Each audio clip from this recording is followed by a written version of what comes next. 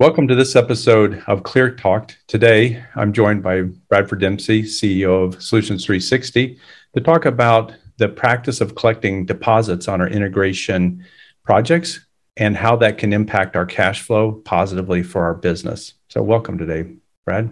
Thanks for having me, Joel.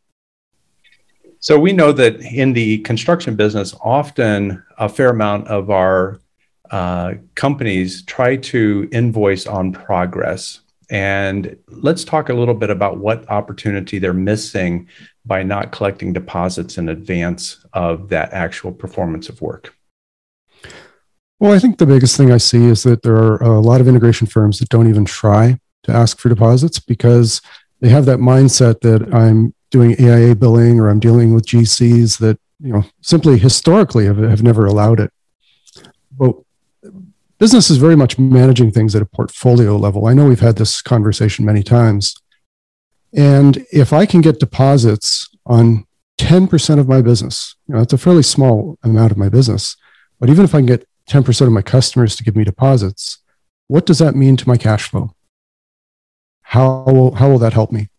And then if I start to condition my salespeople to build in, or maybe as a company, we build in different proposals and different formats that lay out a 40-40-20 type of payment arrangement, 40% down, 40% at substantial completion, 20% at final acceptance.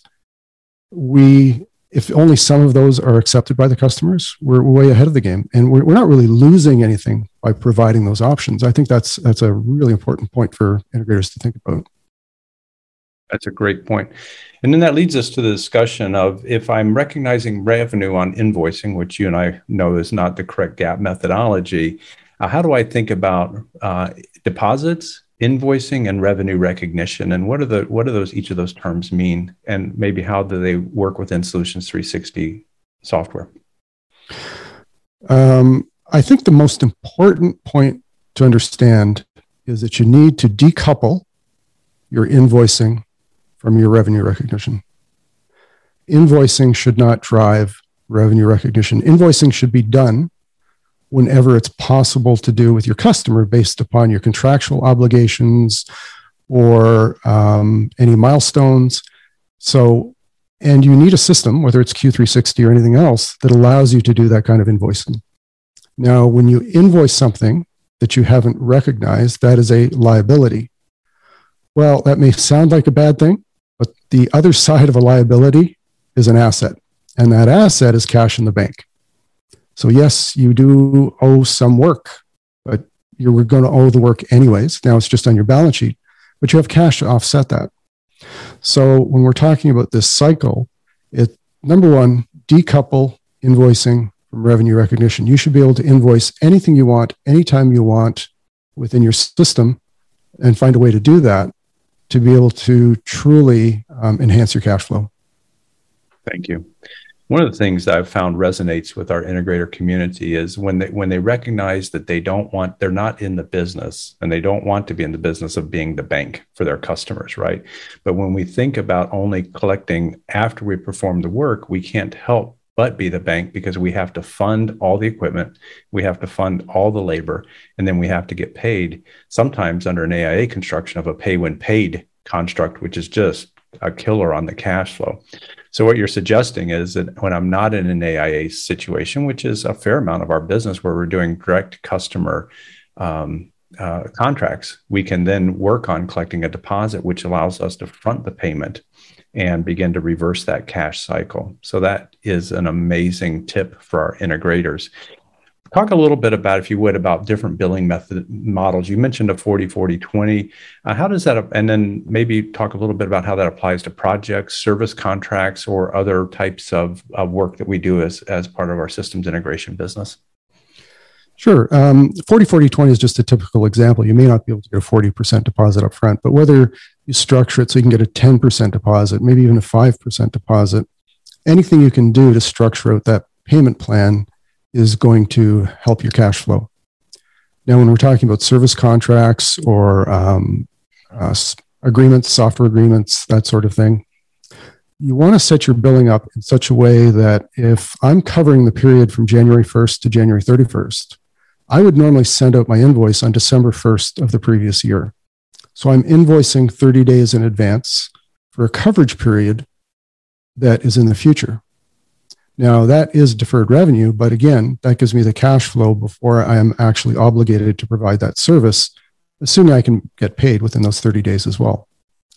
Even with T&M type work, inspections, there's a concept of block billing, where you give the customer an option to say, you can buy X number of hours of labor upfront or a certain number of inspections, and you pay me for those, and I'll give you a better deal.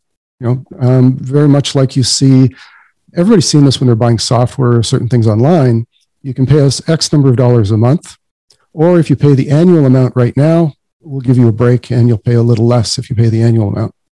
Wherever you can do that, you're going to improve your cash flow and you're going to help bank support your own business from a cash perspective.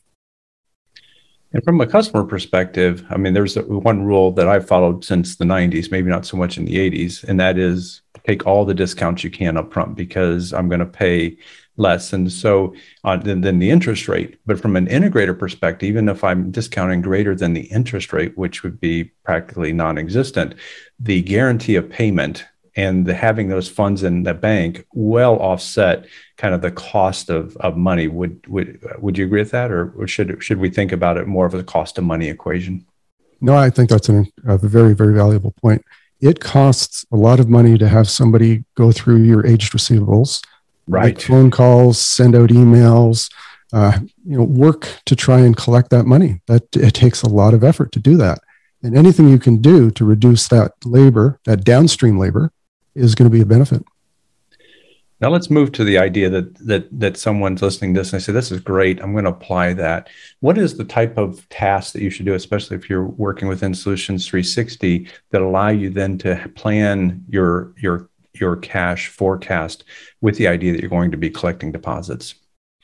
Well, I think the biggest thing that is new to people who are using Q360 is this concept of setting up actual tasks in a project, which are invoicing tasks. And a lot of times they get really tied up on the idea that they're putting a date on an invoice in the future. What you have to realize is what we're doing is we're just planning when we believe we're going to invoice. It doesn't mean we have to invoice then. What it is the ability to say, if all things in the project work out, then we're going to invoice this amount at this date. And then we know on average how fast that customer pays us. So then we get a very good idea of when we're actually going to have that money in the bank. So now we have the ability to predict when we're going to get that money. Now, what happens when the project shifts? Because it always happens. Well, what we do is we shift not only the labor tasks and the material delivery, we shift the invoicing date. So now we have this series of metrics which all move together, which allow our forecasts to stay accurate. But if we didn't have those invoicing tasks there to move and to plan with, we wouldn't be able to forecast that accurately.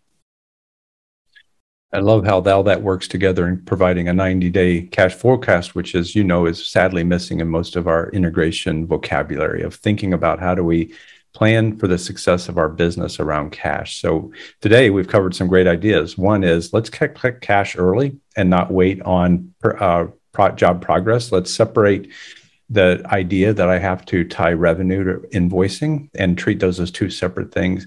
And thirdly, let's schedule those tasks out so we can accurately forecast our cash. Thanks so much, Bradford. That's been a great discussion today on how do we advance the cash cycle in our industry. My pleasure. Thank you.